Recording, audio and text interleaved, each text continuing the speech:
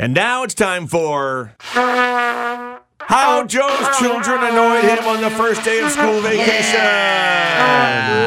They were pretty good. I got to give them credit. Of course they were. You have good kids. Yeah, I got great kids, and doesn't mean they're not annoying sometimes. But they were very self-sufficient yesterday. Good. Kind of took care of all their stuff. I mean, the only thing I really had to do was get them lunch, and they pretty much had a plan for the rest of the day, which was great. Yeah. Nice. Yeah, they've kind of lined up friends that they online with at certain times.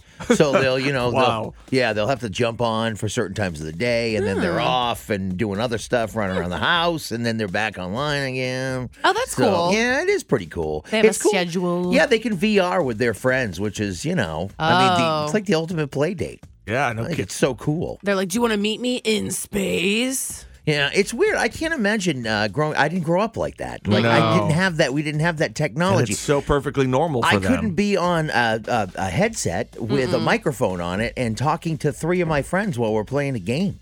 It would Like, confuse me. It's so cool. Uh-huh. It is cool. Technology is a pretty neat thing. So they've been playing a lot of VR. That will continue, I'm assuming, today. I hope they don't want to do anything outside because it's freaking cold. It's so cold. Oh, my God. It's not even like livable. It was brutal. Nostril freezing weather. And just thinking about what you're talking about, like playing a game, and my kids were the same way. They'd be, online playing games.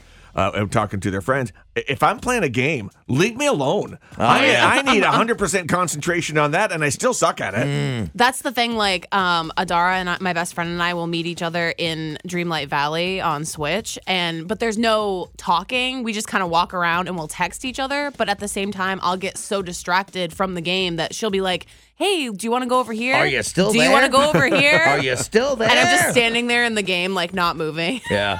See, John and I grew up at a time where you could play two players, but like one player played the game. Yeah. You waited until you died. Oh. And then the other player got to play the game.